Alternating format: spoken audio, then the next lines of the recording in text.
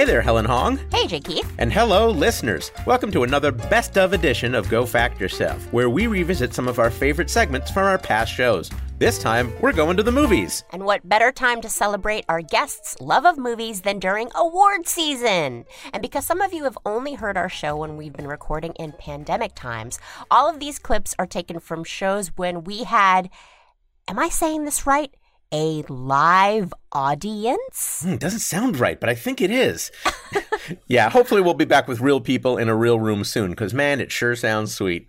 Meanwhile, Helen, we've talked about our favorite TV shows before, but I actually don't know. What are some of your favorite movies? The Princess Bride, obviously, is a classic. Mm-hmm. I'm weirdly obsessed with Pretty Woman, even though it's a feminist debacle. It's just so fun. Yeah, we actually got to talk about that when we did a segment on Pretty Woman with, of all feminists, Roxane Gay. So, exactly. We are not afraid to take that head on. That's really cool. You know, it's funny. I had maybe seen Princess Bride many, many years ago, and then it turned out it's my fiance's favorite movie. So I've gotten to see it in a couple drive-through settings, and actually at the Hollywood Bowl last season also. What? So I kind of get it. I kind of get why people enjoy that. It's like candy. It's you know, there's no nutritional value, but it's just sweet and delicious. It is sweet and delicious. Well, let's get started with our first segment. This is from episode 3. It was just our third episode in, and we were already taking on a crowd favorite when it comes to movies. Here's Pamela Ribon versus Frank DeCaro. Pamela showing off her knowledge of the 1980s classic, The Goonies. Roll the film. Frank, again, you can steal if Pamela gets them wrong. Frank, how is your Goonies knowledge? I have never seen the film, and I lost the DVD that I bought because I lent it to someone and I don't remember who. Pamela, I think you got a good chance to catch up. Here's your first question. What three-word phrase is shouted by Sloth when he slides down the ship's sail to save the day? Talk it out. Think it out. Well, okay, that's right. I'm supposed to think it out. Well, because originally I think it's Sloth, Love, Chunk. You do have a hint available if you like it. Oh, you know what? I'll take it. Helen, what is the hint? The hint is it's also a catchphrase from the Electric Company. Hey, you guys! Helen! Oh, that is correct! That is correct! Wow! That's right. Excellent use of a hint. That's right. All right, because it's not Baby Ruth. I got it. All right, here we go. Number 2. The Goonies has 4 characters with the last name Fratelli. Yeah. Name 2 of the actors who played a Fratelli. Oh, boy. Okay, so Anne Ramsey was one of the Fratellis. It's Joey Pants, whose real name is Joe Pantoliano? Helen. That is correct. That is correct. 2 for 2. All right, number 3. Much of the plot of The Goonies revolves around finding the treasure from the pirate ship of One-Eyed Willie. Mm-hmm. What was the name of the pirate ship? What was the name of the pirate ship? Chester Copperpot went to find the pirate ship. He was a pro, and he never got this far. We'll start at Act 2, and I'll get all the way to the name of the ship. What is the name of I guess this if you recite the ship? screenplay, eventually it should say the name of it. Who knows? It could just be a visual. Mm-hmm. I have a fun fact about the ship. We'll do it later. But I'll have my other hint. Helen, the hint, please. Here's your hint. Yes. It's the title of a sequel to The Da Vinci Code. Oh, boy. Where's my mom? Let's see. Nope. That's not going to help. Crossbows and arrows? Helen? That is not correct. Frank, good news. You have a chance to steal. The SS Lollipop. Helen?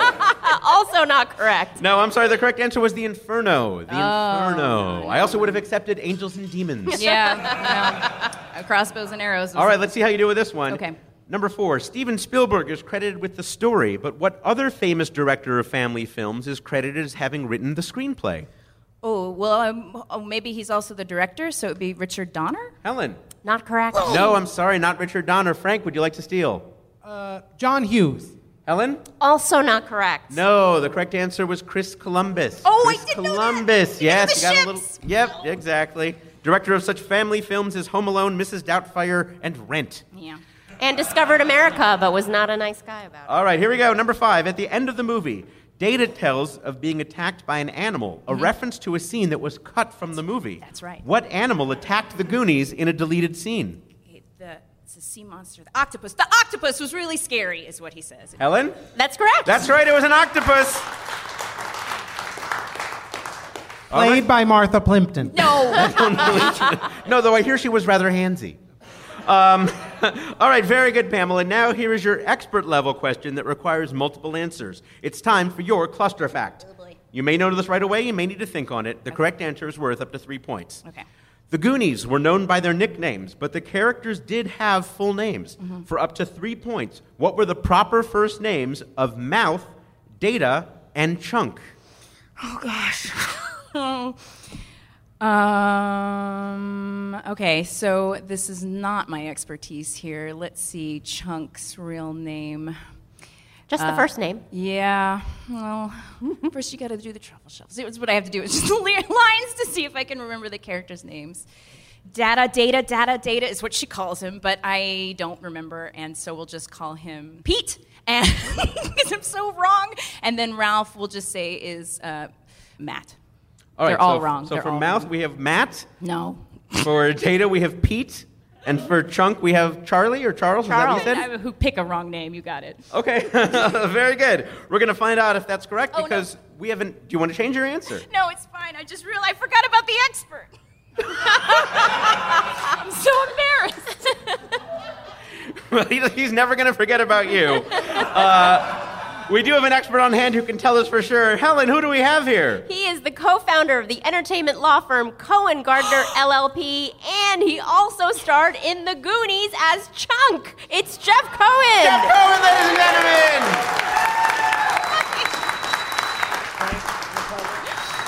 Oh my goodness. Wow. No, I knew it. Hi.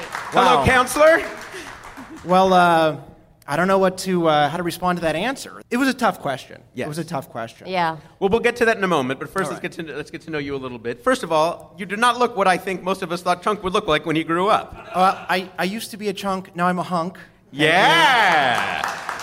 Just thought of that. Just thought of that. Yeah, line never been right said there. before, Never I'm been sure. said before. Yeah. Well, my goodness, what was it like being on the Goonies? It looked like it was so much fun. The Goonies was amazing. The tough part was kind of because you've seen the film many times. Basically, there's a point in the movie where one group of the kids go together and they have a great time. Right. So it's like all the other kids are like going down water slides and, rocks are going to drop on them and they're having fun and playing the bone organ every day. I'm like, hey, what are you guys doing? Oh, we're going on a water slide. What are you doing today, Jeff? Locked in the basement with Sloth again. So it was great, but there were ups and downs. Tough of life course. lessons Yeah, as a for kid. Sure, for sure. Now, others in the cast, of course, continued on in the acting world. Yes. But you chose to go into law. What was behind that decision? Puberty. It's funny, man. Like, you start off as a cute little chubby kid, then you get acne, you start looking goofy, and you got to figure it out. You got to figure something else out. I was very lucky in that the director of Goonies, Richard Donner, when I couldn't get work anymore as an actor, he kind of took me under his wing, and I started working for Dick and Lauren Schuler, his wife, who's an amazing producer, as a production assistant. So I started working for Dick and Lauren, and then when I went to Berkeley for undergrad, like every summer I would come and work at Warner Brothers at their offices, and then eventually got my first entertainment law job through Dick. And then started my own entertainment law firm about 15 years ago when I had hair. It's a long time ago. But yeah, it's actually not bad because the upside of being an entertainment lawyer versus an actor is that I don't have to audition and I still get to go to the parties. So there's upside. It's okay. It's all right. And you've done very well, yes. You've done very well. You were named to Variety's Legal Impact List and their Dealmakers Impact List. And you actually wrote a book that I have here. Tell us about this book, The Dealmakers 10 Commandments. Yes, thank you. Well, it's funny you have a copy of that. Yes. I've heard great thing about the Dealmakers 10 Commandments published by the American Bar Association. It's a book that I wrote for the American Bar Association, came out last year. And it's kind of my theory of like deal negotiation and kind of maneuvering in the entertainment industry. And I've heard you can get it on Amazon and the Kindle and the audiobook. If you want these beautiful pipes reading the book. If you're too lazy to actually read the book, I will read the book to you. I don't know. So. I don't think our audience likes to listen to things in audio format. Yeah, I'm a little concerned. All right, well, let's get to the reason that we have you here tonight, especially because we asked Pam this expert-level questions about the Goonies. As a reminder, we asked her the proper first names for Mouth, Data, and Chunk. And Helen, let's remind everyone the answers that Pamela gave. Pamela said Mouth, Data, and Chunk were named Matt, Pete, and Charles. Jeff, is she correct? Is there anything stronger than no? Is there anything stronger than... You're the lawyer. Okay, no, but it was a tough question. It was tough. It's a very tough question. So the name of Mouth was Clark, the name of Data was Richard, and the name of Chunk was Lawrence. Actually, Lawrence Cohen, my actual last name, which Was is that funny. a coincidence? Or was that something you... Total coincidence, but don't feel bad because I think we have... Yes, we have one extra bonus question for you, Pam. Yes. So can you hand... Absolutely. Frank, could you hand me that? Thank you. Pamela, it's okay that things didn't work out because you have an opportunity to redeem yourself. Now, if you get this special Goonies question right, you will win 2 things. Okay. No one likes Russian hacking, but everybody loves Russian nesting dolls. So this is a special Goonies-themed Russian nesting doll set. If you can get this question right, and I will even throw in a copy of the Dealmaker's 10 Commandments. I know that's even more exciting than the Goonies nesting dolls. I didn't want to ask. The question is, it's an objective question. Who is the coolest Goonie? It is an objective question. There's nesting dolls No here. pressure. The coolest Goonie is the one holding the nesting dolls Yes, of that the is Goonies. correct. That is correct. It's Chuck, it's Jeff Cohen. Thank you so much for joining us, Jeff. You know, we're always happy when our contestants get to meet experts on our show, but one of the rare treats is when our expert is just as excited to meet both of our contestants. And that's what happened when Jason Kravitz faced off against Kirsten Vangsness. Jason knew a lot about the movie Young Frankenstein. Or Frankenstein, if you prefer. Let's hear it. And all right, here we go. Here's Yes. your first question about Young Frankenstein. To what Irving Berlin song does Frankenstein's monster perform? That would be Puttin' on the Ritz. Helen? That is correct. That is correct. Fun fact, that song was covered by Taco in 1982, and you can hear more about that in our episode 1 of Go Fact Yourself, where we Remember discussed that, guys? Remember that? at Go back length. and listen. Here we go. You're 1 for 1. Here is question number 2. Not known for comedies, what Academy Award-winning actor played the blind priest who struggles to serve hot soup? Oh, that would be Gene Hackman. Helen? That is correct. That is correct. Yes. I was just about to make espresso. That's Get the lines right. He again. had 1 for French Connection, later 1 for Unforgiven. Here is question number 3. Victor Frankenstein, Dr. Frankenstein's grandfather, is revealed to be whose boyfriend? Oh, that would be Frau Blucher. Thank you very much. Yes. Helen, is that correct? That is correct. And Helen, once again, what was that name? Frau Blucher. That's right. We bought a With sound sound cue. effects. Feel free to mention her throughout the show, and we'll keep our sound engineer David on tap. Here we go. Number 4. When the monster and Elizabeth, played by Madeline Kahn, are in the bedroom, Elizabeth says there are 2 hampers in the bathroom. One is just for shirts. What 2 items is the other one for? I believe the answer to that is socks and poopy underwears. Helen? That is correct. Oh. Now, Helen, it actually is poo-poo underwear. but Poo-poo are we gonna give it to underwear. him? I'm going to give it We're to gonna him. give it to Yeah, you. yeah. We're going to give you the poopy and the poo-poo. It's Thank you technically very much. poo-poo underwear, but you know. Yes, we don't want to get poopy, tweets poo-poo. about poo-poo underwear, so we want to make sure that's correct. Jason, you're 4 for 4. Let's see if you can do a clean sweep. Oh, let's see. And again, you do still have a hint available. Oh, boy. Here is question number 5. The brain Igor is sent to steal is labeled with the name of a, quote, scientist and saint, a name that belongs to a real historian and professor. What was that name? He's sent for the name, but he writes it with an initial on his hand. It's Hans Delbruck, and he puts H. Delbruck on his hand. Helen? That is correct. That is correct. Wow. That's epic. Jason, you are 5 for 5. You have a chance to become only the second contestant we've had to get a clean sweep if you can get this next question right. I'm Because here's frightened. your expert-level question that requires multiple answers. It's All right. time for your cluster fact. Ding, ding. That is the correct response. All right, we'll be bringing on an expert to assess your response. It's worth up to 3 points. Here we go. The first speaking part of Young Frankenstein is, of course, Gene Wilder as Dr. Frankenstein. The second person to speak is a medical student who asks a question of the doctor.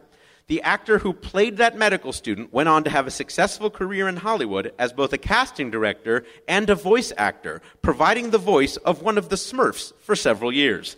For up to 3 points, who was that actor? What was his character name in the credits of Young Frankenstein? And which Smurf did he voice? Wow. My brain hurts. Jason? It was Danny Goldman was the actor. Mm-hmm. I believe he was listed as medical student. Mm-hmm.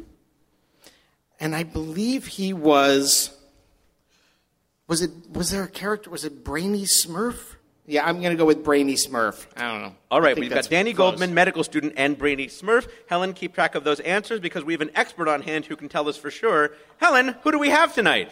Here with us tonight is a man who's had a career as a voice actor and casting director, and who appeared as the medical student in Young Frankenstein. It's Danny Goldman! Danny Goldman, ladies and gentlemen! You're finally beating me. I'm finally beating you. Welcome, Mr. Goldman. Welcome, Danny Goldman. Danny he just said, I'm finally meeting you. I'm like, you could have called. Now, you actually know Kirsten from your casting director days. Tell us about that. She used to come in and audition for us before she got famous.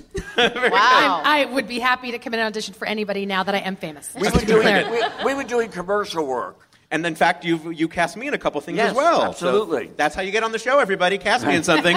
Funny thing is, I myself have only seen Young Frankenstein 3 times. Last night was the 3rd time. What? What? The first when it came out, and the second, there was a 30-year Mel Brooks thing that they did at the Egyptian, and I went to see it. I could never, ever watch myself. How come? It's just one of those things. Some actors have this madness. Wow. I have it. It's not a good thing to have. So I either have to get drunk to see myself. Wow. Really, and I don't drink. Or that makes it difficult, I would say that 90% of the stuff I've ever done, I've never seen. Wow. Well, what was it like to be in Young Frankenstein and work with Gene Wilder and Mel Brooks and all those people? The couple of things I do remember. I remember auditioning at Fox, and Terry Garr was there. Either I had known her before or I'd met her just once before, and I wouldn't be in love with Terry Garr. And then I walked in the room, and there's both Mel and Gene Wilder. And I thought, oh, my God, this is really scary. And I did my part, and about 2 weeks later, I got a phone call saying that I was cast. Wow. And what was it like actually filming it? I understand that in real life it was in color. No, that's incorrect, J.K. No? I thought it was in black and white. No, as a matter of fact, they wanted to, 20th Century Fox wanted to shoot it in color just because they wanted it, Mel Brooks and Gene Wilder wanted it in black and white. They wanted to shoot it in color because Peru had just gotten color projectors. And Mel Brooks said, nuh-uh, because if you shoot it in color, you're going to make some excuse and you're going to risk a lawsuit and you're going to play it in color, and I'm not going to have that. We have to shoot it on black and white film, which is what they did. Wow, how about that? Point Kravitz. Yeah, No. definitely. No definitely. point. Oh, well. Did it lead to other work for you? I know you worked in a lot of things, but did that role I was on a specifically? series about a year later or 2 years later. I got a series, I think, possibly from that, or that people knew me from that. Yeah, and then when did you segue into doing voice work? I just auditioned a lot and could never get a radio spot. And then they kept calling me to audition for the Smurfs, which I did, and How You Identified. Wait, let's not reveal that just yet. We don't know yet if Jason's correct. You know nothing, I know nothing. Okay. Actually, let's get to the reason that we brought you here tonight as far as our Right. game is concerned. You heard the question that we asked Jason. We wanted to know who played the medical student, how the medical student was credited, and which Smurf that actor voiced. Helen, let's remind everyone, who did Jason say played the medical student?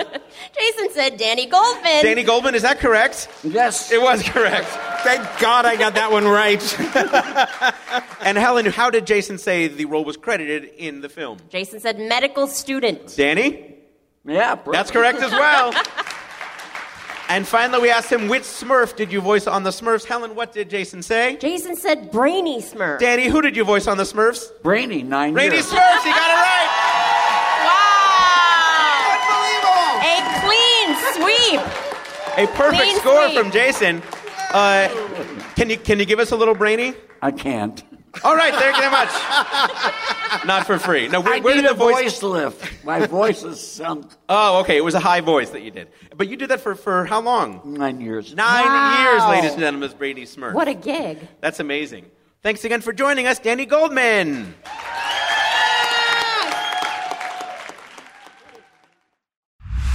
We're sorry to say that our expert Danny Goldman passed away in 2020. You can hear what a sweet man he was, and I know it meant a lot to Jason Kravitz and to me that we got to spend time with him. He even went out with us after the show. What a great guy. All right, moving on. Dun dun. Dun dun dun dun. Dun dun dun. Dun dun dun dun. Uh-oh, we're going to need a bigger podcast. Let's go to episode 15 with Paul F. Tompkins on his expertise of Jaws versus author Susan Orlean.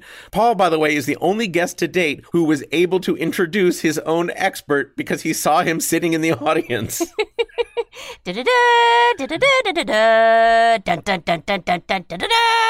John Williams would be so proud. That was pretty good, I thought. It was very good, actually.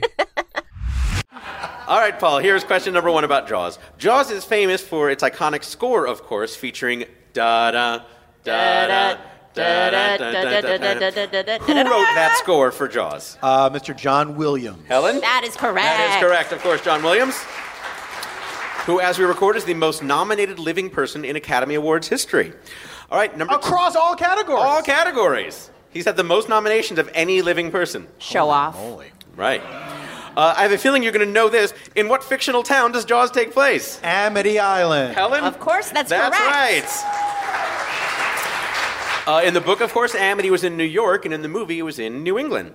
Number 3, Jaws was nominated for 4 Oscars and won 3. Name 2 of the 3 awards it won. Oh, boy. I'm going to say it won Best Score. I think John Williams probably won for that. Mm-hmm. I'm going to say it won Best Screenplay. Score and Screenplay. Helen? That is not correct. I'm sorry. Susan with a chance to steal. Production design. Is that the terminology in Oscar land? We'll translate it if necessary. Okay. And, well, I would go with score. Yeah, that's fine. You can use that again. Okay. Yeah. So score and production design. Helen? Also not correct. No, I'm sorry, no. It won Best Music, Best Score, as you said. It also won for Best Editing and for Best Sound Mixing. Best Sound Mixing. They're both good. The editing is great, and the sound is mixed. Wow, just perfect. Yeah. By the way, it was nominated for Best Picture, but it lost to One Flew Over the Cuckoo's Nest. There you go. All right, let's see if you can bounce back with number 4. There are many famous lines of dialogue in Jaws, and director Bryan Singer named his production company after one of them. What is the line? That's some bad hat, Harry. Helen? That is correct. That is correct. I don't even remember that line. What's that line? It's the best. Roy Scheider, he's a cop from New York. He's terrified of the water. He doesn't want to be there. He's got the shark attack on his mind. They won't close the beaches, blah, blah, blah.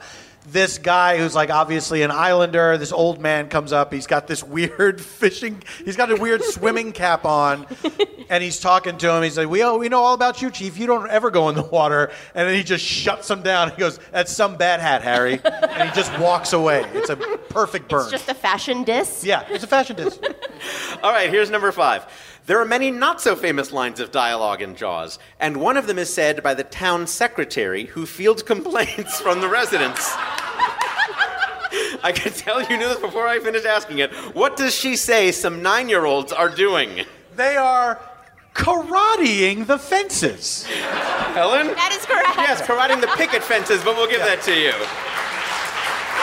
Karateing the picket fences. The picket That lady. fences. Oh. That was not how the line was written, as you probably know, in the screenplay, but the woman was not a professional actor, and she could not say the line correctly. And thus, karateing the picket fences entered the vernacular. All right, Paul, you did... What was the line she was supposed to say? I think she was supposed to say Like they were karate chopping. Yeah. But you know what? She was efficient. She realized why use 2 words when you could use 1. Everybody got it. Yeah. All right, Paul, you've done very well, but now here's your expert-level question that requires multiple answers. It's time for your cluster fact. All right. Ooh. We'll be bringing on an expert to assess your response. The correct answer is worth up to 3 points. Here we go. Jaws, of course, is based on a book, but the books don't stop there. So for up to 3 points, who wrote the book the movie is based on? Who, with the book's author, co-wrote the screenplay? And what book did that co-author write chronicling his experience making the movie? The book was written by Peter Benchley. The collaborator with Peter Benchley on the screenplay was Carl Gottlieb, and the book that Carl Gottlieb wrote was The Jaws Log. Didn't need a lot of time to think. Helen has written down those answers, and we have an expert on hand who can tell us for sure. Helen, who do we have tonight? Can I introduce him, Helen? Because I recognized him sitting over there. What? No way! Our expert is screenwriter of Jaws and author of The Jaws Log, Mr. Carl Gottlieb. Carl Gottlieb, ladies and gentlemen. goodness. Mr. Gottlieb, we tried so hard to keep you hidden from Mr. Tompkins, but to no avail. I was in his eye line. I couldn't help noticing. All handled your introduction very well, but he neglected to mention that in addition to being the screenwriter collaborator on Jaws, you also are an Emmy Award-winning writer whose credits include The Smothers Brothers Comedy Hour, Caveman, and The Jerk. Not a slacker. Not at all. If I was a Jeopardy category, it would be his hits begin with a J. Well, now, how did you go from being such a prolific comedy writer, producer, and director to writing Jaws, which has some great comedy lines, but certainly is not classified in that genre? There was a new kid in town working at Universal who I was friends with, and I had acted in a couple of his movies, his television films, Something Evil and something, The Savage Report. And we were pals, and we hung out, and then he went off to do Sugarland Express, and then Stephen came back and said, I'm going to be doing this script next, take a look at it. And I gave him my thoughts on it. And he said, it would be great if you could be on it as an actor, because you'd be on the set, you could work with the extras. I know you're an improviser and you do comedy. So I read for the casting director at Universal. I was cast in the movie, playing the part of the newspaper editor. And then a few weeks before production, we had a meeting about the script, and I offered my thoughts, and they said, can you start tomorrow? And at that time, I was a story editor on The Odd Couple at ABC. Wow. And I had to, on one day's notice, walk away from television and go into the unknown world of features. And not just walk away from television, walk away from The Odd Couple. Yeah. And I don't regret the decision, but and in those days, going from television to the movies was a big deal. Now everybody in the movies wants to be in television because there's better money, better writing. There's more to look at. Were you able to still keep your gig as the actor, the newscaster? Yes, but as a writer, I had to cut the part. You had to cut your own part? The hardest thing I ever did as a writer was to reduce the importance of the character of the editor in the film and take lines away from him and whole scenes that had to come out. It was tragic. Now, one of the most famous lines from Jaws is, of course, we're going to need a bigger boat, and I've read in lore that was actually improvised by Roy Scheider? For years, I refused to take credit for that line because I also thought it was ad-libbed by Scheider. But I would, I kind of rationalize it. Well, I created a character that he inhabited fully, so when he had time to make something up. But then one of the Jaws fanatics out there, and there are many, and they've still framed it, and watched it frame by frame, and one of them suits made out of swatches and things of that nature. Yeah. So one of them pointed me to a documentary where Scheider, in an interview, says, "Oh, that was in the script." So I immediately felt better about that. Wait, you don't remember writing that line? I don't remember much about that. I mean, It was the 70s. Yeah. It was the 70s. It was a rather pressured situation. Scheider later elaborates in the outtakes from that documentary. He said the producers, Zanuck and Brown, were incredibly stingy and cheap, and they didn't buy the proper support vessels to be with the camera boat out at sea. They had a barge called the SS Garage Sail because it had lights and everything, and they needed a bigger boat. So it became a catchphrase on the set. We're going to need a bigger boat because every time something went wrong, it was in part due to the fact that there was not enough support vessel to shelter the location from the wind, to carry stuff.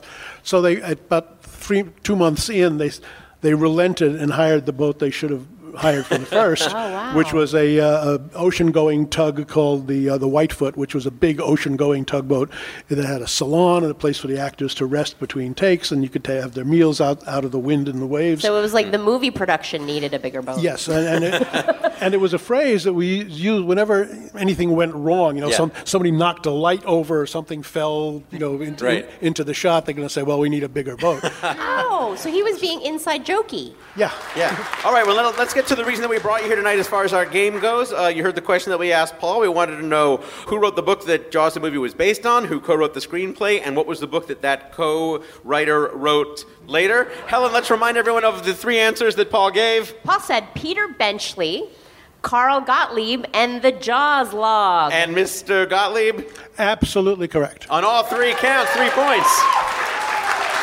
And you were showing the audience a new version of the Jaws log? This is the 30th anniversary edition. There's another edition after that. And and from my personal collection, this is my first edition of the Jaws log, which I happily and proudly keep on my shelf. That's the 1975 one. Yeah, it's been in print. It went out of print briefly. I recaptured the copyright, reissued it, and it's still selling. It's Excellent. the best-selling. It's a terrific book. Mr. Carl Gottlieb, ladies and gentlemen, thank you for being here. Not only was expert Carl Gottlieb the first person to be introduced by the guest he was there to surprise, he also was the first expert to come back and be an expert for another guest when he returned for the topic of Jaws 2 for guest Jack O'Brien on episode 43. Let's all go to the lobby. Let's all go to the lobby. Let's all go to the lobby and get ourselves a treat. But we'll be back with more of Go Fact Yourself's Best of Movies special right after this. Treats.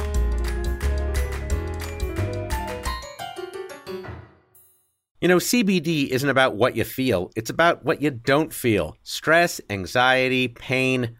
CBD has been helpful for me, and I found it to be a safe, natural method to relieve pain, nervousness, and sleeplessness without those harmful side effects. It really just helps me relax and feel better. And Feels is a better way to feel better. Feels is a premium CBD that will help to keep your head clear and feel your best. It's hassle-free, delivered directly to your door. Place a few drops of Feels under your tongue and feel the difference within minutes. The thing to remember about CBD is that finding your right dose is important, and everyone's dose is different. In fact, Feels offers a free CBD hotline to help guide your personal experience so you can find your perfect dose. It's not just a premium product, it's premium service. So start feeling better with Feels. Become a member today by going to feels.com/GoFact, and you'll get 50% off your first order with free shipping. That's FEALS.com/GoFact to become a member and get 50% automatically taken off your first order with free shipping. Feels.com/GoFact. Thank you, Feels. Hi, I'm Jesse Thorne, the founder of Maximum Fun, and I have a special announcement. I'm no longer embarrassed by my brother and me. You know, for years, each new episode of this supposed advice show was a fresh insult, a depraved jumble of erection jokes, ghost humor, and frankly, this is for the best, very little actionable advice. But now, as they enter their twilight years, I'm as surprised as anyone to admit that it's gotten kind of good. Justin, Travis, and Griffin's witticisms are more refined, like a humor column in a fancy magazine. And they hardly ever say bazinga anymore. So, after you've completely finished listening to every single one of all of our other shows, why not join the McElroy brothers every week for My Brother and Me? Oh, Helen, guess what time it is to talk about? I'm guessing it's about cereal, J. Keith. It is about cereal, and not just any cereal. It's about Magic Spoon. Oh, I love Magic Spoon so much. I'm getting hungry just talking about it right now.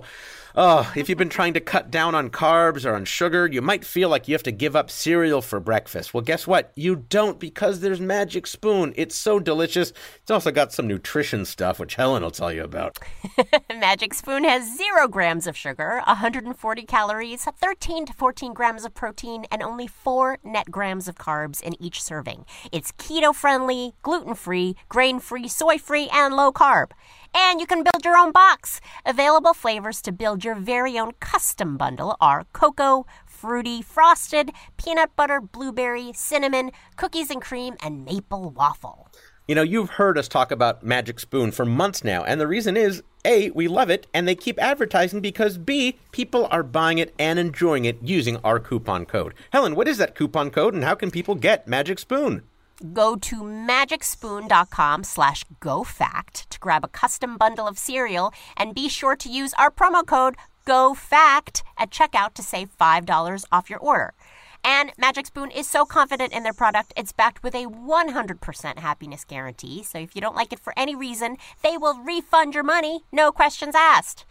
Remember, get your next delicious bowl of cereal at magicspoon.com/GoFact and use the code GoFact to save $5 off.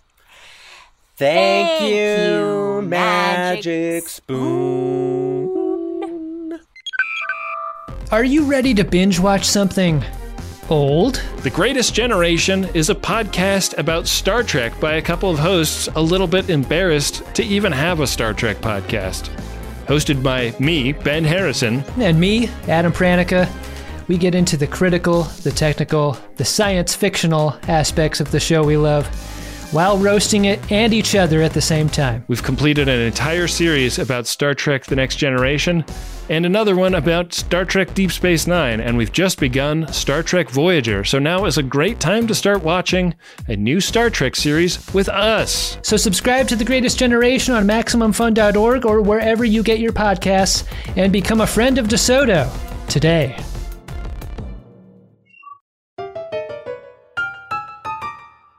Welcome back to the Best of Movies episode of Go Fact Yourself. I'm Helen Hong. And I'm J. Keith Van Stratton. You know, Allie Gertz is a friend of the Max Fun Network. She and her co-host Julia Prescott recently wrapped up the last episode of their Simpsons podcast, Round Springfield. And in addition to The Simpsons, it turns out that she's also a big fan of the classic SNL film Wayne's World. Here's Allie against comedian Jason Stewart from episode 36. Allie, here's your first question about Wayne's World. To what Queen song do Wayne, Garth, and their buddies sing along and bang their heads? Bohemian Rhapsody. Helen? That is correct. That is correct. A bit of a gimme there. Fun fact, Mike Myers appears in the movie Bohemian Rhapsody and says no one is going to be headbanging in the car to Bohemian Rhapsody. A little nod to Wayne's World. All right, question number 2. Wayne refers to the car he drives as the Mirthmobile. What is the make and model of the Mirthmobile? I was hoping you were going to say he calls it what? And I was going to say the Mirthmobile. But it is a gremlin. But I don't know more than that. But it's a blue gremlin that is from the 80s. There is a hint available if you'd like to use the hint. Sure, I'll use the hint. All right, Helen, let's use that first hint. The make is the network that airs The Walking Dead, and the model could be an NBA player in Indiana. That doesn't, unfortunately, help me. Oh, all right. It's AMC Gremlin? Helen, is it very confused. Helen, is it AMC Gremlin? It is not? No, I'm terribly sorry. Jason with a chance to steal. Is it a Pacer? Full make and model, please. Was that a GM product or a Ford? The make is the network that airs The Walking Dead. FX. Oh, no, I'm sorry, AMC. So put it all together, please. AMC Pacer. That is correct. Yes, it is my AMC God! Pacer. Yay! Oh my God! I don't even know why I knew that. I'm so sorry. No, I didn't I'm mean so to take glad. your point, but I'm just so excited that I knew something that I didn't know. No, I love it. Fun fact, in 2016, the actual car from the movie, that AMC Pacer, sold at auction for $37,400. Isn't it odd the way things just stay in your head? Yeah. I'm so surprised and proud of myself. Yeah, good job, Jason. Thank you, Jay. I think it's amazing. Yeah. Me too. Thank you. Allie, here's question number 3. Wayne's World was the feature film debut for SNL star Mike Myers, but it was also the movie debut of what other SNL cast member? Dana Carvey? Helen? That is not correct. No, not Dana Carvey. Jason with a chance to steal. Would I say... Oh, wait, I think I know, but it's too late. No, go ahead. Chris Farley? It is Jason's to steal, though. Chris Farley? Helen? That is correct. That is correct. It's Chris Farley. Good job, Jason. Allie, probably the most generous competitor we've had on the show. He plays a security guard in the movie who has a lot of exposition that comes in handy later. I knew that in my mind. Fun fact, Dana Carvey's movie debut was as a news crew assistant in Halloween 2. So he had been in the movies before. He also played a mime with Billy Crystal in Spinal Tap. Yes, he did. Yes, he did. All right, let's see if you can bounce back with number 4, Allie. In a memorable sequence in the movie, Wayne and Garth say that they will not bow to any sponsor while simultaneously making reference to obvious product placement. Name 2 of the 5 brands that are displayed during this scene. Pepsi, Pizza Hut. Helen? That is correct. That is correct. You want to show off and name the other ones too? I think it was like Reebok and Little Yellow. Yeah, Nuprin. Nuprin, that's correct as well. That's right. Also yes. correct. Yeah. Pizza Hut, Doritos, Pepsi, Reebok, and Nuprin. Very Doritos, good. that's the one I missed. All right, question number 5. Though, as you mentioned, the movie was released on Valentine's Day in 1992, a teaser trailer was released in November of 1991 that was made to be shown before one specific film, a film that was also based on a TV show. What film was it? You do have a second hint available. Yeah, I'll take my hint because Helen? I need your help on this Okay, one. Yeah. Helen, how about that second hint? Oh, Addams Family. Helen? That is correct. That is correct. Excellent Thank you. use of the hint. Fun fact, Wayne and Garth attempt to sing the Addams Family theme in that teaser trailer. They don't get very far. That's so funny. All right, you did pretty well in that, but now here's your expert level question that requires a multiple answer. It is time for your cluster fact. We'll be bringing on an expert to assess your response. The correct answer is worth up to 3 points.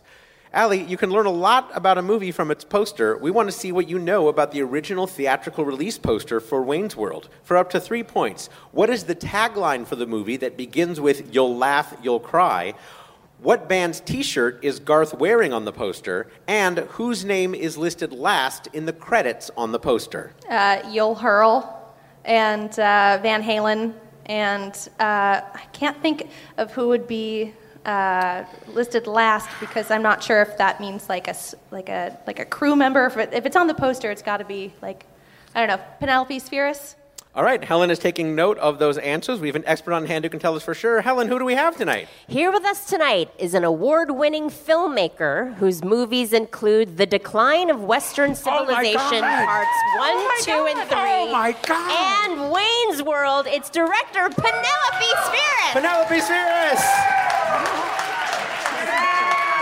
Penelope embracing both of our guests. Hello, it's wonderful to see you. Thank you for joining us. Have a seat right over there. Oh, wow! The audience very happy. Allie having to give herself oxygen. It's very nice to meet you. I'm a big fan. I heard. Yeah. Wow, we are honored. Absolutely. Hello, Ms. Spheris. Hello. Excellent. Now, in addition to those Decline movies and Wayne's World, of course, you've directed many other documentaries and features like Black Sheep, Beverly Hillbillies, The Boys Next Door, Little Rascals, and more. A very accomplished director we're very happy to have. Before we talk about Wayne's World, I want to talk about some of those. In fact, you produced one of my very favorite movies, which was Real Life, an Albert Brooks film. Tell us, how did you get involved in that? Oh, wow. And what was it like working with Albert Brooks? Well, I actually knew Lorne before he started SNL, and he said to me, if you want to come to New York and work on the show, that'd be great. And I said, no, I have a little 3-year-old, so no. But if you need anything out here, let me know. And so he said, I found this really funny... Wait, I'll do Lorne. I found this really funny comedian. Albert Brooks, but he doesn't know anything about making movies, and you know everything, so can you teach him? And then, yeah. So that's how I got involved. That's really great. So she made all the short films, produced all the short films at the beginning of Saturday Night Live. You could be my agent. Yes. Yeah. Thank you. It was you're amazing. Oh, my God, what a Just legend. amazing. Yeah. Yes. Now, Real Life was a movie, a fictional movie, but about a documentary crew, and you've worked in both spaces. How do you approach a documentary directing versus approaching a feature directing? Well, you know what I do with documentaries, and I think people should do this, is I just ask and search for that which I want to know. You know, not what I think everybody else wants to know, but what I want to know. And that's, I think, the reason The Decline worked, you know? Now, you mentioned your daughter earlier when you were thinking about working with Lorne Michaels, and you actually have gotten to work with your daughter since then. I sure have, yeah. My daughter actually was the reason The Decline movies came out on DVD, because I never wanted to do it. You know, I've got that old school punk rock thing, which is like, don't sell out, don't commercialize, don't, you know, do the things just to make money, and I just never did it. And she goes, Mom, people want to see it. And so Anna Fox is her name, and she pushed me toward doing it, and I thank her for that. Thank you, Anna. Thank you. All right, well, let's talk about Wayne's World. How did you get the gig? You said you already knew Lorne Michaels from before. I did, and I had just done The Decline of Western Civilization Part 2, and it was about metal music. And as Allie may know, Garth and Wayne thought they were headbangers. Okay. I didn't really think they were, but they thought they were. So the metal music connection and just the fact that I had worked with Lorne, and he... You know, I always wanted to do shorts on Saturday Night Live, but I would write all these pieces and he wouldn't let me do them, and I was really mad about it. But I think finally he just kind of wanted to pay me back and gave me the Wayne's World gig. That's great. Wow. And how much of the trivia do you know? Because I understand people still come up to you and ask you questions about it. How much do you know and remember about the kind of things people ask you about? About Wayne's World? Yeah. It's crazy that it's lasted this long, you know, and it's actually crazy that The Decline of Western Civilization has lasted this long. But when you do things that are good, they stay around, honestly. I guess, maybe. Thank you. Thank you, Jason. I don't know. That's what it's about, if they connect with people emotionally. And I think those are two completely different films done by the same person, which really tells a lot about you. Well, thank you very much. I mean, I was just trying to work out my own childhood troubles, you know, and so I know they lasted, so that's cool. That is. You mentioned that you didn't think that Wayne and Garth were headbangers. Of course, one of the most famous scenes is them banging their heads. I understand Mike Myers was not a fan of that scene at time of filming. Right, yeah, he actually, you know, Mike... I don't know, he gets a headache easy or something, but he, you know, he said, I need Advil. We're banging our heads so much, he didn't even know the phrase, but we're making our heads go up and down so much.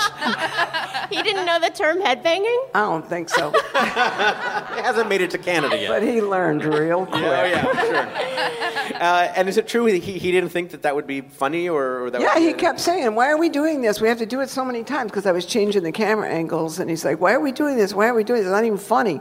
And I said, well, please trust me. Because, see, I had done this same scene in a movie previously. The movie was called Dudes, and it had Flea and John Cryer in it. And I had them singing Hava Nagila headbanging.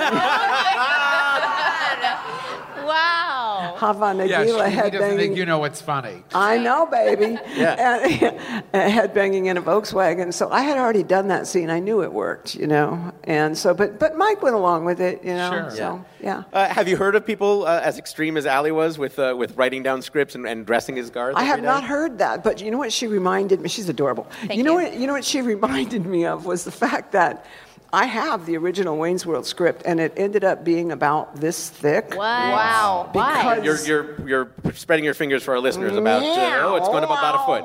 It was two phone books on top of each other. Oh, totally. Yeah. Why? Why so thick? Because they kept giving me new pages every day, and as you know, with making scripts, you get new colors, you know, every version is new colors, and we went through all the colors, and there's like 15 colors, you know, there's like salmon and aquamarine. Yeah, you know you're in trouble when you're at Marigold. Oh no, there's a Marigold. Yeah, no, I know. And so we went through all the colors like 3 times, so the script was like about that thick. So you have all the different versions. I have that whole script there, and I'm going to put it on eBay soon. So if anybody wants, no, I'm just kidding. I think you have a buyer right here next to you. I don't think you have to even put it on eBay. No, you know what's funny is because I was going to buy that dang pacer. You know, I said to the transpo. You were? Oh yeah, I said to the transpo department. I said I want to buy the car and just have it as a souvenir. And they said okay. And then a little bit later they go, you can't buy it. I Why? said, exactly, and because they wanted it, but because they said, oh, it's all hopped up, it's going to be dangerous, and we don't want the liability. I'm like, you jive-ass MFs, you know, you just got to give me the car, because I worked so hard, just give me the car. And they didn't even know it was going to be a hit movie at that point. Well, I was going to ask you about that, because at what point did you realize you've got a hit movie on your hands? Well, when we had the first screening, I sort of realized it, because the audience went nuts, the studio went nuts. You know, you don't get like a score of 98 for a test screening, you know, and they went nuts. And Like, I knew it was successful at the test screening when all the suits were like in the lobby, and then I was talking to them, and then they kind of moved in and they closed me out, and I'm like looking at the back of suits, and I'm like, hey, I must be a woman in the film business. I was going to say, you're such a badass because not only did you direct these amazing docs, but you made this very hilarious film. Thank you. And that really, is not like in the realm of what would be, quote unquote, a typical woman movie. Right. And you did such an amazing job. Well, thank you. And back then, it must have been really, really hard. Yeah, it was hard. I went through a lot of BS when I was coming up in the business, but I like the term badass. Yeah. But I also want to be known as a kind, loving badass. I think we can all agree with that, absolutely. Well, let's get to the reason that we brought you here as far as our game goes. You heard the questions that we asked Allie. First, we wanted Allie to complete the tagline for the movie that began with, "You'll laugh, you'll cry." Helen, what did Allie say? Allie said, "You'll hurl." And Penelope? She's absolutely right. That is a point for Allie. You'll laugh, you'll cry, you'll hurl. Next, we want to know what band's T-shirt is Garth wearing on the poster. Helen, what did Allie say? Allie said Van Halen. And Miss Ferris? Boo. Oh. Zeppelin? I think that might have been in decline in Wayne's World 2, but I don't know. But it was Aerosmith. It was Aerosmith. Yeah, that was a tricky one. And finally, we wanted to know whose name is listed last in the credits of the poster. Helen, what did Allie say? Allie said Penelope Spheris. And? Yes! Holding her hand up in triumphant champion. Raising her hand high. Girlfriends together. Yeah. That's right. Of course, the director is listed last. It's in the credits. Yes. It's not that you're like. It's a prestigious thing at the end. Yes, and the director, and of course, the director was Penelope Spheris. Yeah. I just want to say thanks to Allie and Jason and all you guys, and for being such a fan of Wayne's World. It's so cool. Oh my God! Thank you so much. Thank you for making it. Well, one of the love most it. successful Saturday Night Live films. Easily, ever. yeah, the most successful. Can I ask a quick No, question? it's the most successful. Actually, Oh, John, it is. John Goldwyn came up to me at a party recently. He was drunk off his ass, and he said to me, "Lauren really loves you." And I'm like, "Why?" And he said, "Because you made him more money than any other movie." And I'm like, "That's a good reason, thanks." Maybe how to use you again. That's what I think. Well, we did Black Sheep together, right, but and you were something- right about Chris Farley too. Yes. So I got 2 movies out of Lauren. That's pretty good. If people want to find out more about you or your work, where can they go? Oh, well, I have a website, PenelopeSpheris.com, and declinemovies.com, but I don't keep up with it because it's too much work for me. Let's make the people And do I'll the work. say the wrong thing, man. I'll Roseanne out, Oh my God, is that a new expression? love it. Roseanne out? I just created it. She keeps contributing to the popular culture. That's why we love Penelope Spheris, ladies and gentlemen. What an honor, what a treat. Thank you so much. What an honor, indeed. Hey, here's an easy pun. Let's wrap things up with Anthony Rapp from episode 40. Oh, boy. Normally, I'm a co-host of the show, but spoiler alert, I finally got to take on the role of an expert in this episode. Yeah, we had guest co-host Cristela Alonso in because Helen was out shooting something, but she managed to show up sporting a very unique look. Here's Anthony against Jessica McKenna as he answered trivia questions about Coen Brothers movies. All right, question number 1, Anthony. I have a feeling you're going to get this. They're known as the Coen Brothers, but what are their first names? Joel and Ethan. Cristela? Correct. That is correct. Starting strong. Yeah, starting strong. Fun fact, Joel is 3 years older than Ethan. Question number 2. There are so many great lines from the Coen Brothers movies, but this one about balloons is the favorite of your host, Jay Keith. Listen closely. Balloons. Hey, these blow up into funny shapes at all? Well, no, unless round is funny. What movie is that line from? I'm going to say, "Oh, brother, where art thou?" Cristela. Incorrect. No, I'm terribly sorry. Yeah. Jessica with a chance to steal. Friggin' Hudsucker Proxy? Is it from friggin' Hudsucker Proxy, Cristela? Frickin' no. No, I'm I know what it terribly is now. sorry. It's Raising Arizona. It is from Raising Arizona, yes. Sorry you didn't get that one. Let's see if you can bounce back with number 3. Speaking of which, in the Hudsucker Proxy, a drawing of a circle is used to represent a toy, for kids.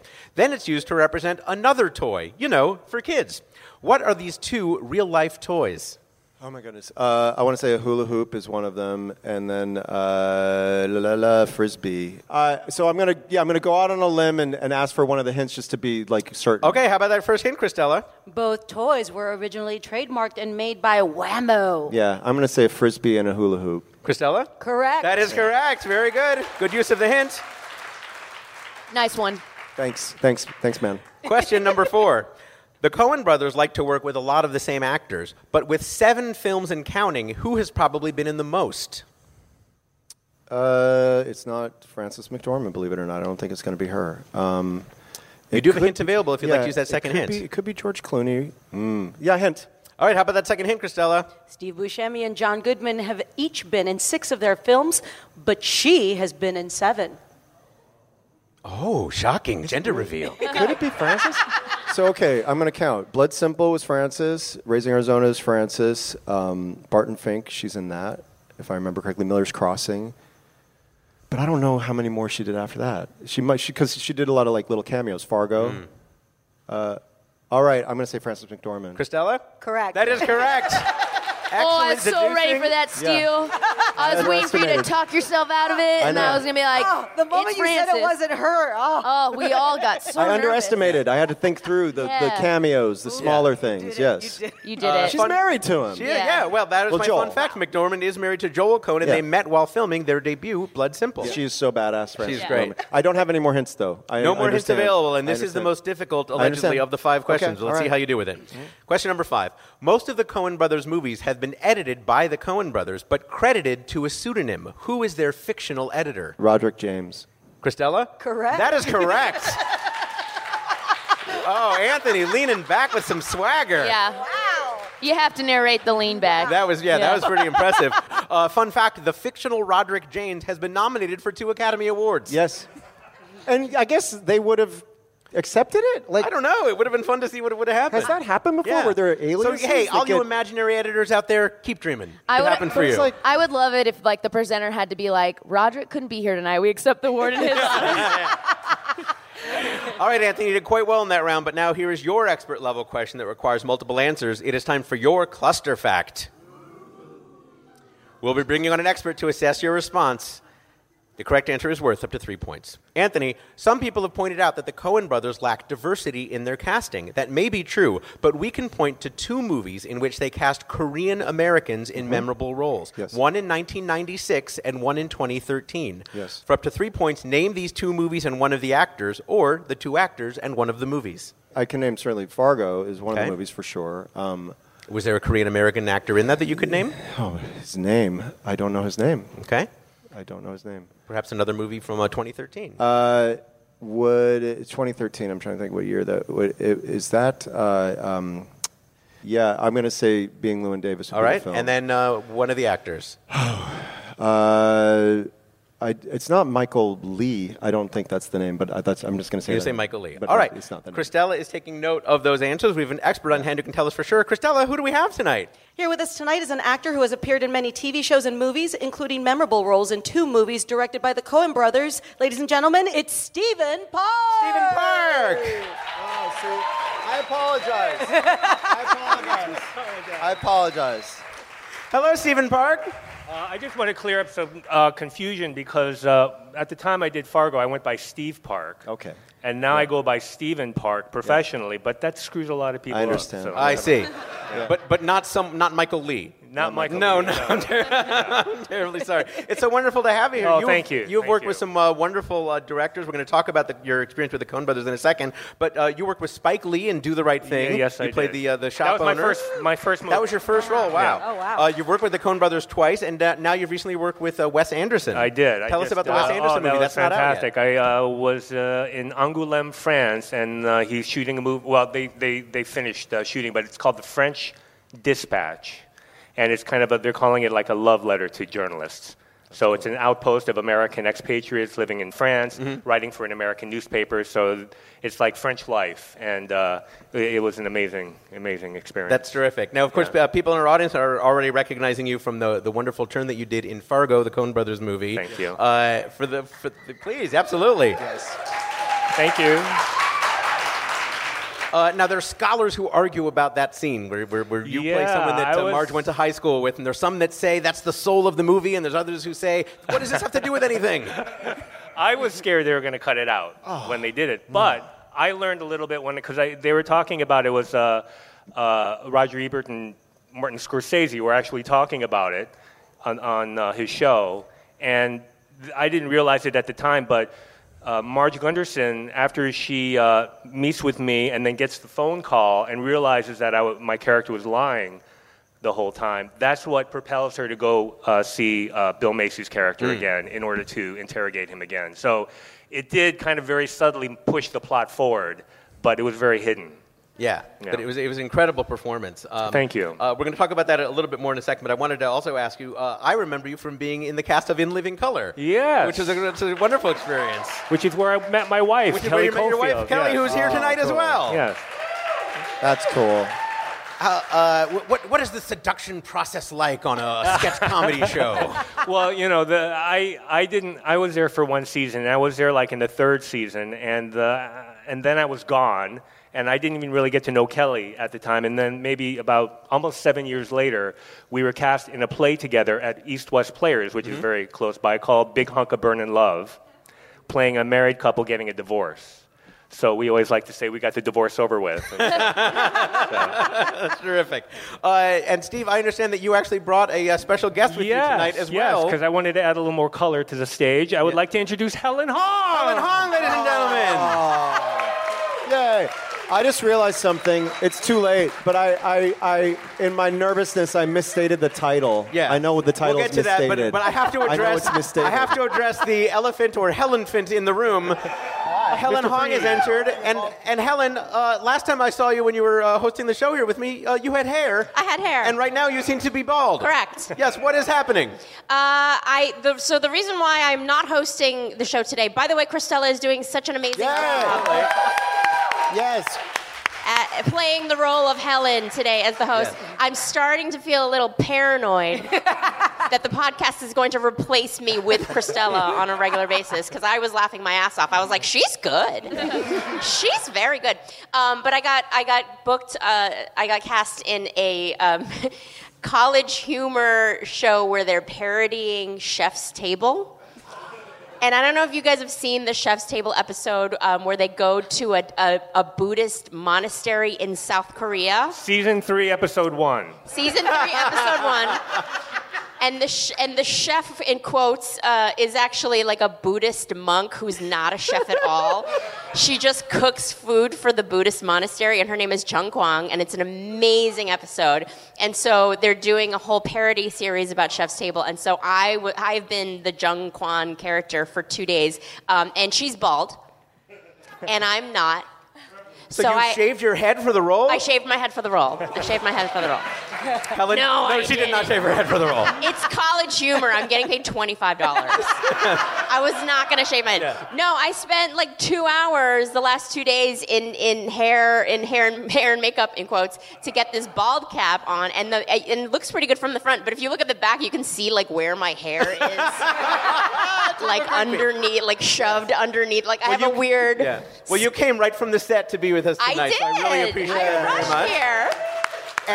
And there's an important reason, not just because you're Helen Hong and we love you on the show, but you also have worked with the Coen Brothers, and you're also a Korean American. I'm the other Korean American. See? I was in a way less memorable scene than Stephen Park was. Because Stephen Park is like, that scene in Fargo is like, nobody forgets that scene. So Roger Ebert and Martin Scorsese weren't discussing your role? Never. In fact, I tell people that I've been in a Coen Brothers movie, and they're like, where? Like, they don't even remember the scene. What was the scene for those who don't remember? So there's a dinner party scene where the Oscar Isaac character is invited to the dinner party, and he's sitting with like a bunch of his like sort of educated friends, and I play one half of a married couple. My name is Janet Fung, and my husband's last name is Green. So we've named our baby Howard Green Fung. Howard Green Fung, not hyphenated, just Green Fung. And Oscar Isaac's character is dumbfounded by that and thinks it's really stupid. That's great. And Stephen, you actually have been in 2 Coen Brothers movies, as we mentioned. So it was Fargo, and what was the other one? Yes, by the way, in Fargo, I was playing a Japanese-American, Mike Yanagita. Oh, okay. In Serious Man, I was playing a Korean-American character. And there is another Korean actor who was in... A Serious Man with you. Played your son, right? Yeah, him. But also, I'm thinking of... there was one in The Big Lebowski. The Big Lebowski, yeah. I wanted to be clear in the question. We weren't saying that we weren't trying to imply we were the only Korean Americans, just the ones that we knew who would show up tonight. No, we were pinning it to specific years. If I can talk on a more serious note just for a moment, one of the things that you're very noted for, Stephen, is that back in 1997, you sounded the call about how Asian American actors were being treated in Hollywood. You wrote this manifesto that I guess before the term viral went viral, it really woke people up about how Asian Americans were getting cast and how they're being treated on set. Yeah. Have things gotten better since? I think we're in the midst of it right now. The change is we're in the midst of this huge change. The pilot we just did was created by a Chinese American woman and directed by a Chinese American woman. The first time an Asian American woman directed a network half-hour comedy pilot. So it's the first. That's terrific. Yeah. And none of us have accents, y'all. Yeah. So we have to know your background by what? Your stories? Wait a minute. Do you guys have personalities? Characters? Actual individuals. That's really great to hear. It wasn't that long ago, really, that Mickey Rooney played a Chinese guy. I know. Do you remember that? Isn't that unbelievable? But you know, we grew up whenever I saw an Asian person as an extra, I'd be like, oh. Yeah. You know, I mean, it was like a big deal. Yeah. I wanted to ask you, just again, going back to the Coen Brothers, when you were hired again for A Serious Man, what was the difference, if any, in working with them back in '96 and then Well, it's crazy because Fargo has, it had such an impact on my career, but it was like one day of my life. And Serious Man, too, it was like flew in, did my scene, boom, I'm gone, Fargo was like a full day. Yeah. And I did hang out with him a little bit. We all and I remember asking Joel, I was like, what do you think? Do you think this movie's going to do well? He's like, probably not. Didn't really have faith that it was going to do well because it was weird. You know, like this is too weird. It's not going to. So we were given tapes to audition, of people from Fargo or people from that area talking. So I had a slight dialect for the audition, but then once I got the job, Liz Himmelstein was the dialect coach, and she was like, no, it's got to be more, oh, yeah. And it sounded so phony. It sounded really fake. Yeah. But she was like, no, that's real. And now everyone does that accent because of Fargo. Because of Fargo. Yeah, but it was really weird learning the dialect because it didn't sound real. We could talk to you all day about your career and about all the work that you've done, but let's get to the reason that we brought you here as far as our game is concerned. You heard the question that we asked of Anthony. We wanted to know who were the Korean Americans and what movies in 1996 and in 2013 that the Coen Brothers did. What was the first answer that Anthony gave us, Christella? Fargo. And Stephen Park, is that correct? That is correct. That is correct. That is a point for Anthony. What was the second answer that Anthony gave us, Christella? Being Llewyn Davis. And Helen and Stephen? It's inside Llewyn Davis, but I'll give it to you. Oh, she's going to give us a point. Thank you. I'll give it to you. I realized my mistake really quickly, too. Yes. So thank you. And finally, we wanted to know one of the two actors. What did Anthony say, Christella? Michael Lee. And Stephen? Was that correct? No, that is not correct. No, I'm sorry, no point there. Who were the people who were in those movies? Stephen Park. And? Helen Hong. And we're certainly happy to have both of them. Helen, we know where people can find you. Stephen, if people want to find out more about you and your work, where can they go? They can go to YouTube and Google up the scene from Fargo if they want to look at that. And the Wes Anderson movie that's coming out, when is that and what is it called? The French Dispatch. It's I think it will be released sometime at the end of this year or maybe early next year. Excellent. It was wonderful to host you and very strange to host you, Stephen Park and Helen Hong, ladies and gentlemen. Let's give them a nice hand. Thank you. Great to meet you. Oh, listeners, I wish you could have been there because if you haven't seen Helen Hong in full bald mode, you know now what to Google immediately. Be sure to check out our other Best of episodes on Go Fact Yourself, the Best of Baseball, Best of Music, and Best of TV.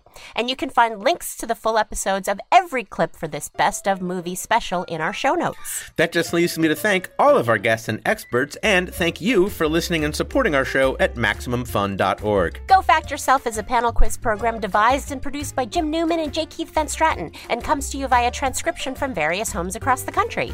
Questions were compiled by the Trivia Industrial Complex. We are produced in collaboration with Maximum Fun. Maximum Fun senior producer is Laura Swisher. Producer and editor is Julian Burrell. Our live show engineer is Dave McKeever. Our theme song and incidental music were written and performed by Jonathan Green. Research assistance provided by Adam Neediff. Quiz assistance provided by Clint Tauscher and Mike Avellanos. Promotional graphics by Erich Tran.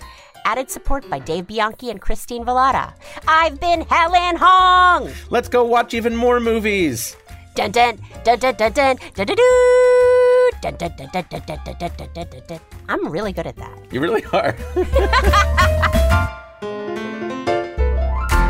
Hey everybody, one last thing before we go. I actually have something to promote. I am co-producing a short film that is starring and written by my fiancée, Sarah Rodenbaugh, who is right here. Hi, Sarah. Hi, J.K. Wanted to tell you about it because it's something that you, our listeners, can help support, and we would love to have you help support it because Sarah is in fundraising mode right now. Sarah's going to tell you a little bit about the movie, and just as a little content warning, it does involve suicide and death and grief, which I know is upsetting to some people, but that's also kind of the point.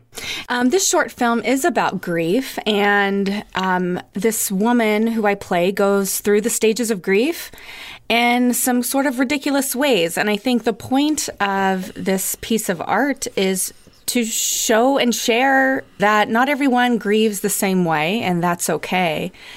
I lost my brother to suicide when I was 20 years old, and it led me to write the story. And it isn't that particular story, but it is a story of a woman who loses her husband. And we'd really appreciate any support at all in making this type of art. So we're asking if you're moved to contribute to this kind of piece of art, you can go to hangmanfilm.com and see a little bit more of my story there. And if you're moved to contribute, that's the place to do it. And we thank you so much. There you go, hangmanfilm.com. I'm proud to support the movie. I hope that I would do so even if we weren't engaged to be married, because I really do think it's wonderful, and she's wonderful, and it's a wonderful message. So again, hangmanfilm.com. I hope you'll check it out. Thank you so much for listening, and thank you so much. Thank you, Hangman Film. Thank you, hangmanfilm.com. MaximumFun.org. Comedy and culture. Artist owned. Audience supported.